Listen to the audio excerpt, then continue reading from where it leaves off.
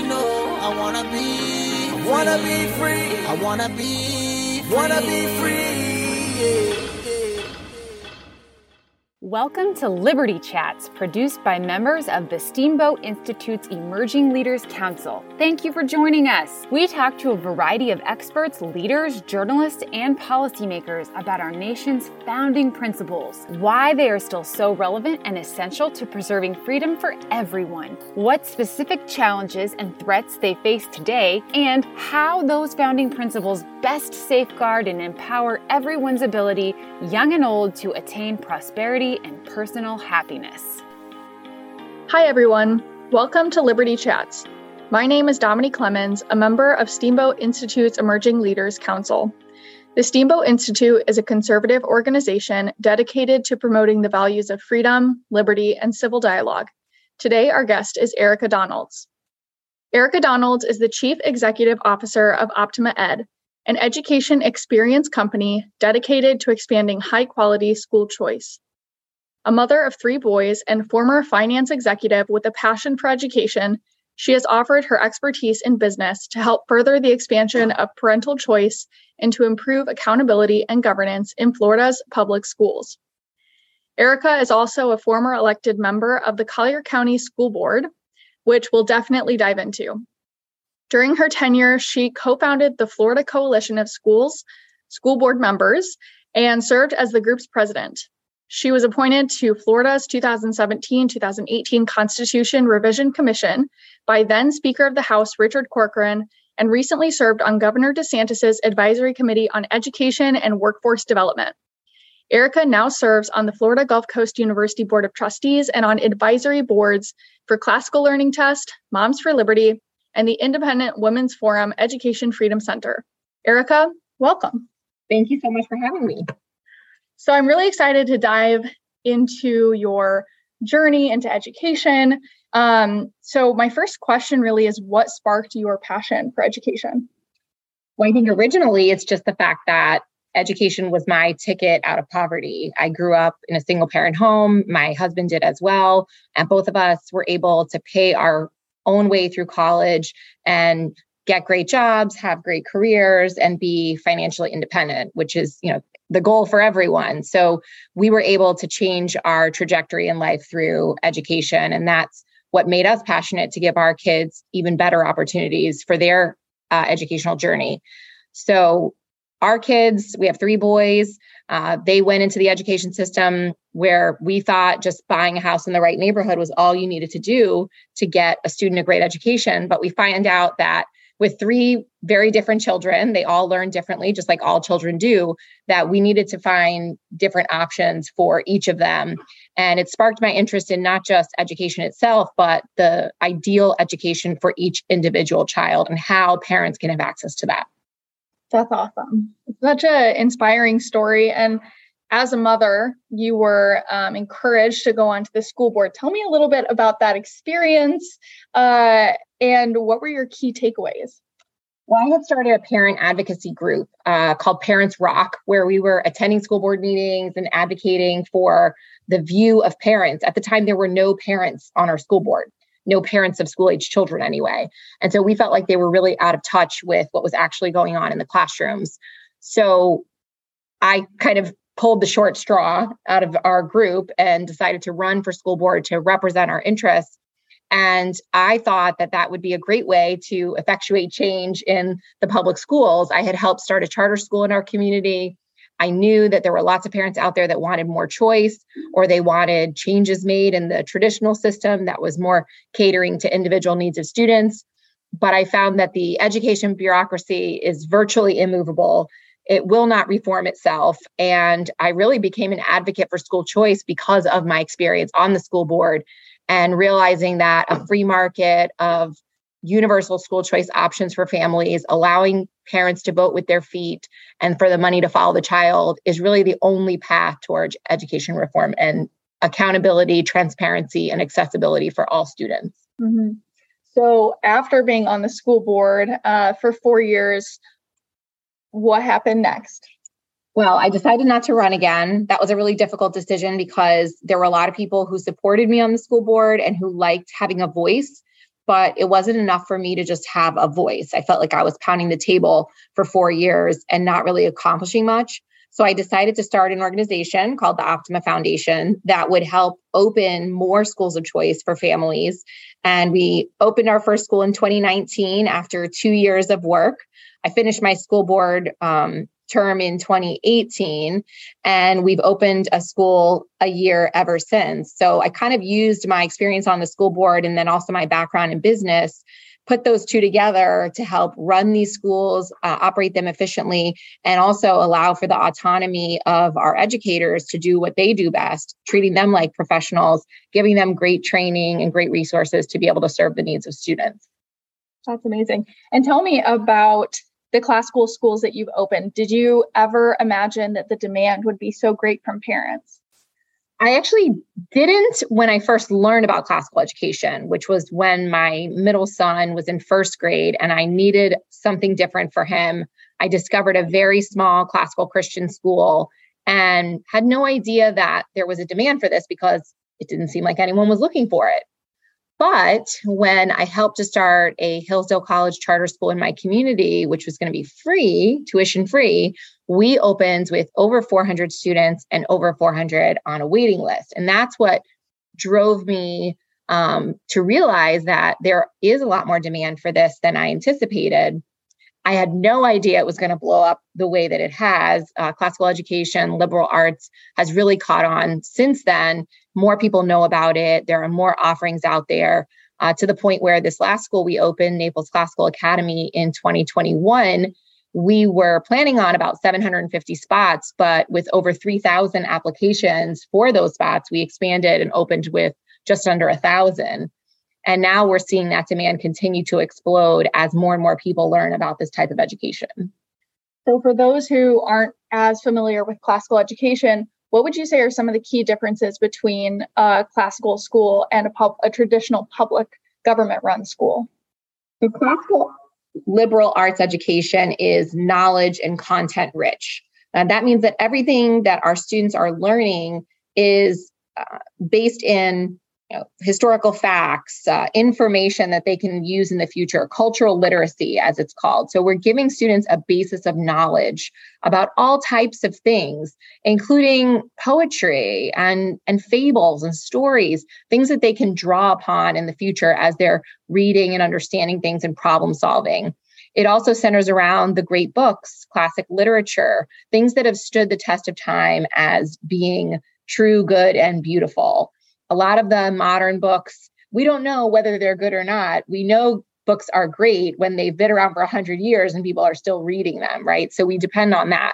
And then our students will read a lot of source documents like the Constitution, the Federalist Papers, the Magna Carta, and they'll actually study what those people said when they founded the country or when they wrote these documents, and they can start to decide for themselves instead of someone editorializing about those events. In the lower grades, we do explicit phonics and explicit grammar, which means diagramming sentences, which is kind of a lost art.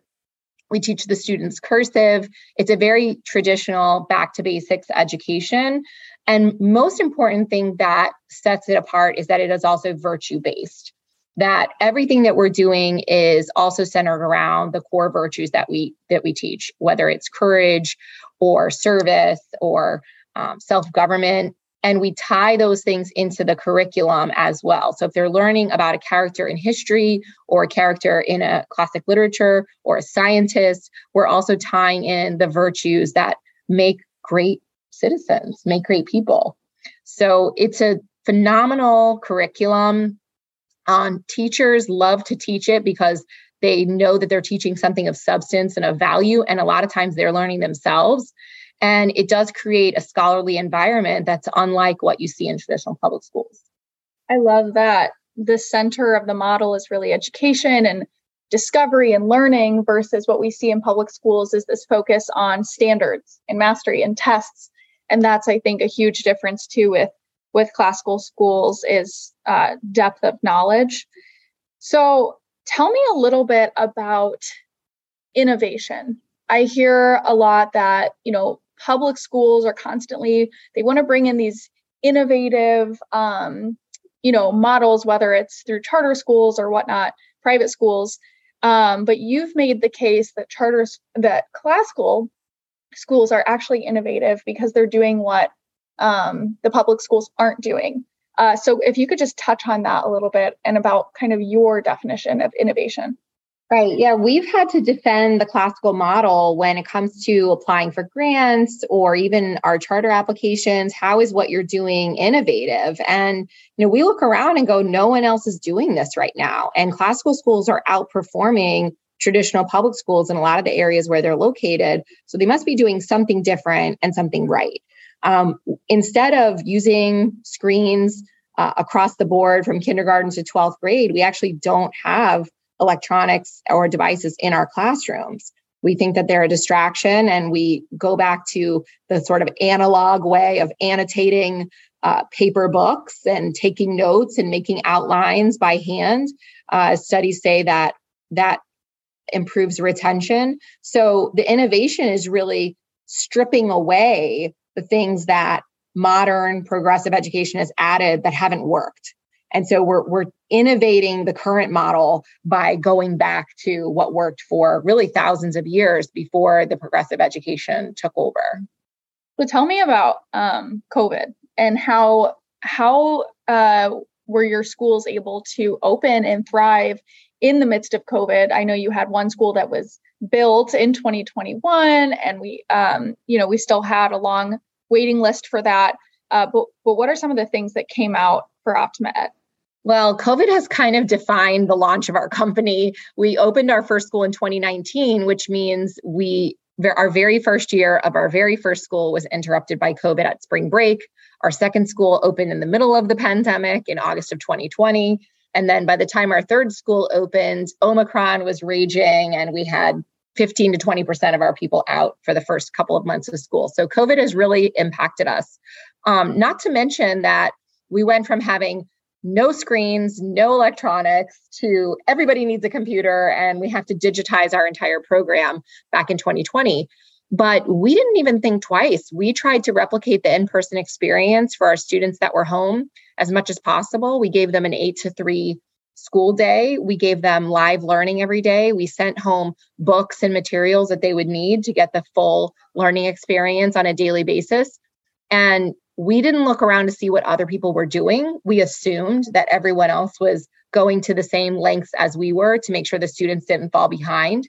But as we did end up seeing what other people had done, it was disappointing that we were able to really provide a high quality experience for our learners, even though they were at home, and really tried to give them a schedule that did not impact the parents as much. And the districts and many private schools even didn't do that. And so we had parents calling us wanting to participate in our online program for the entire time that we offered it through December of 2020.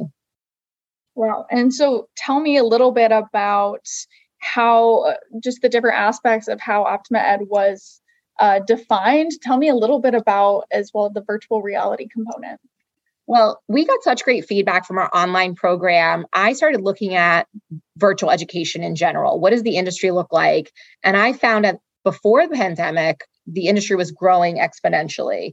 But all the studies that I saw said that virtual learning was substandard and was low quality. So it didn't make sense. It's a low quality product that's growing leaps and bounds. Well, clearly parents were choosing this method because of the delivery and not because of the quality of the curriculum. And I thought, well, we've been doing a high quality online curriculum for the past 9 months. We should just continue this, create a virtual school out of it, and give this as another public option where people can receive a high quality classical education. So we embarked on that journey of kind of productizing, if you will, our virtual program that we had done during COVID. I was introduced to Adam Mangana, who's my partner now in Optima Ed, who had been studying virtual reality education for the better part of a decade, but who also has a degree in the classics and understands classical education. We merged these two visions of having a high quality virtual program and virtual reality school, virtual reality instruction, and created Optima Classical Academy, which is now the world's first VR school, launching tomorrow, actually, with grades 3 to 8 in Florida. We have a lab school, and we're also now talking to a lot of other districts and schools about how they can incorporate virtual reality experiences into their own schools, into their own curriculum.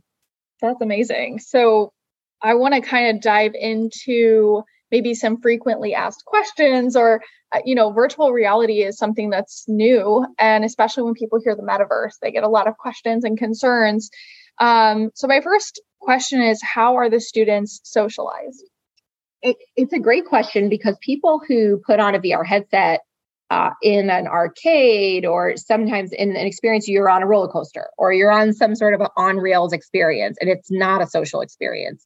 But the latest in technology allows for a social experience in VR, sort of like some of the new games do, where you're playing with friends and you can talk to them and interact with them. You can do that in our VR classrooms. So these students feel like they're in a VR classroom, or they're in a traditional classroom is what it looks like. They are with their teacher, and they are with their friends, their fellow students. They can talk to one another. They can answer questions by the teacher, but they can also leave that classroom and teleport to the moon, or to Independence Hall, or to the White House, or just outdoors when they're studying science and nature. And so not only do they have the experience of being together and be able to work in groups, collaborate with one another, answer questions of the teacher, et cetera, but then they also can take that classroom experience and experience something that is amazing and engaging along with their fellow classmates and their teacher. It really has everything that you could possibly want in a classroom experience. So tell me about a typical day for a student. Are they in the headset all day, or how does that work? That's the number one question, is how long are they in the headset? And our live learning happens from 8 to 12, 4 days a week. And it's in 20 to 30 minute increments with breaks in between, depending on the age of the children. And it's only used if you're doing actual live instruction, or you're doing a 3D model, or something that can only be done in the VR. So we're not trying to replace paper books. We're not trying to replace doing math by hand. All of those things occur at the second half of the school day. We're trying to create a mix of experiences that is ideal for the children. So you have that live learning and interaction with your teacher and fellow classmates. You have those VR experiences that send home all of the learning and the knowledge that we're trying to impart. But then you're also going to read paper books. You're also going to go outside and gather materials, or do experiments and explore. You're also going to do some virtual learning on Canvas, on our learning management system.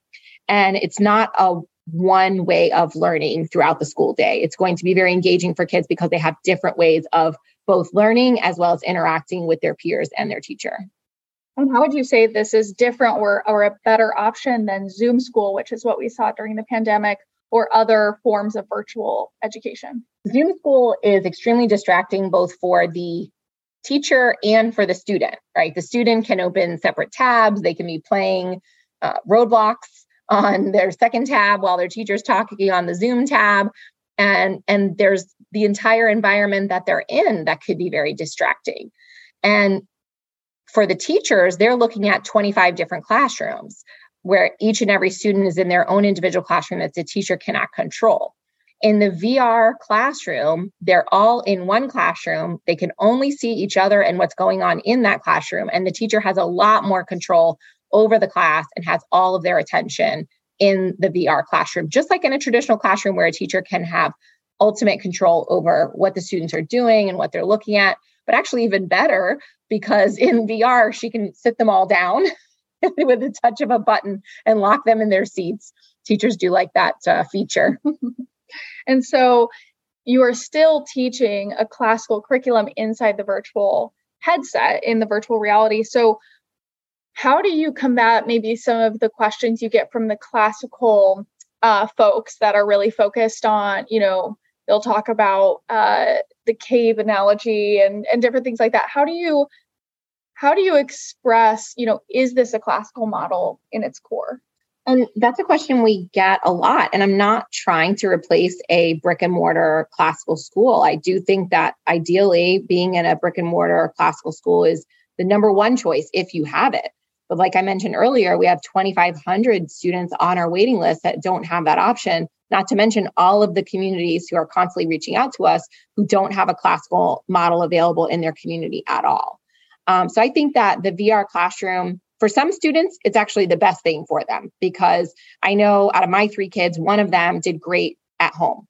He just did better going at his own pace, not having the distraction of the classroom. And I think there are going to be kids that are like that. But aside from that, if a student has no other classical option and their other choice is either a progressive in-person school or a progressive virtual school, this is far superior, because they're not only going to get that live instruction from a master teacher, they are going to get that knowledge-rich education and those virtue-based virtues. I love that. But they are going to get those virtues as well. And they're going to learn the true history of our country. They're going to learn the history of the world that makes America the greatest country the world has ever known. It is going to be the gold standard of virtual education. And it's going to be offered to those who will never have access to a brick and mortar version of this. So I think that the classical community should really embrace these innovations and find ways to continue to enhance it and make it even more like the in-person classical learning experience. That's fantastic. And I'm super excited to hear how Optima Classical Academy does in its first year of operation. So switching gears just a little bit as we're wrapping up, I know that you've been involved in the school choice movement for many years before Optima Ed or before the virtual reality came to fruition. So tell me a little bit about why school choice is so important. Well, as I stated, I learned on the school board that the system is not going to reform itself. And I do believe in the free markets. Being a business person, I'm just a believer in free market economics, and that a school choice environment where every single parent has the money and the ability to choose a school that works best for their child is going to give rise to so many different creative and innovative options. Every family is going to have multiple choices that are going to work well for their child.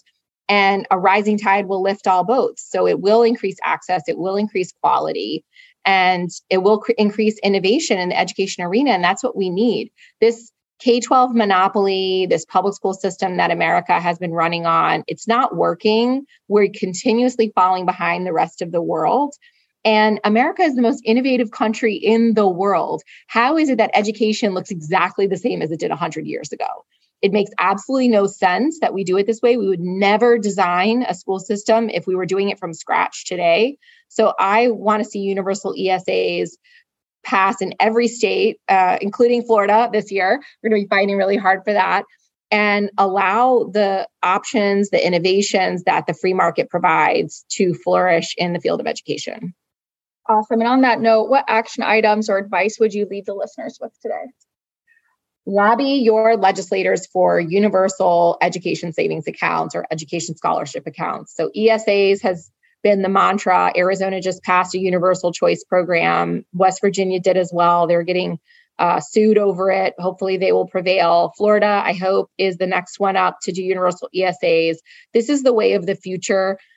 There's a lot of political capital out there being used to expand charter schools or increase funding or teacher pay or fight unions. And I really believe that all of those education problems are solved with universal choice and allowing the free market to dictate the quality and access of options out there. And it's great for teachers too. You know, we have a huge teacher shortage across the country. People are leaving the profession. They're not coming back. And the way that we get the best minds in the world to enter into American education is to allow the free market to pay them what they're worth based on their merits, and really open up the marketplace to allow for innovations that allow the best teachers to reach more and more students. Again, Erica, thank you so much for speaking with me today. Again, my name's Dominique Clemens, a member of the Steamboat Institute's Emerging Leaders Council, speaking with Erica Donald, the founder and CEO of Optima Ed. Thank you so much for listening.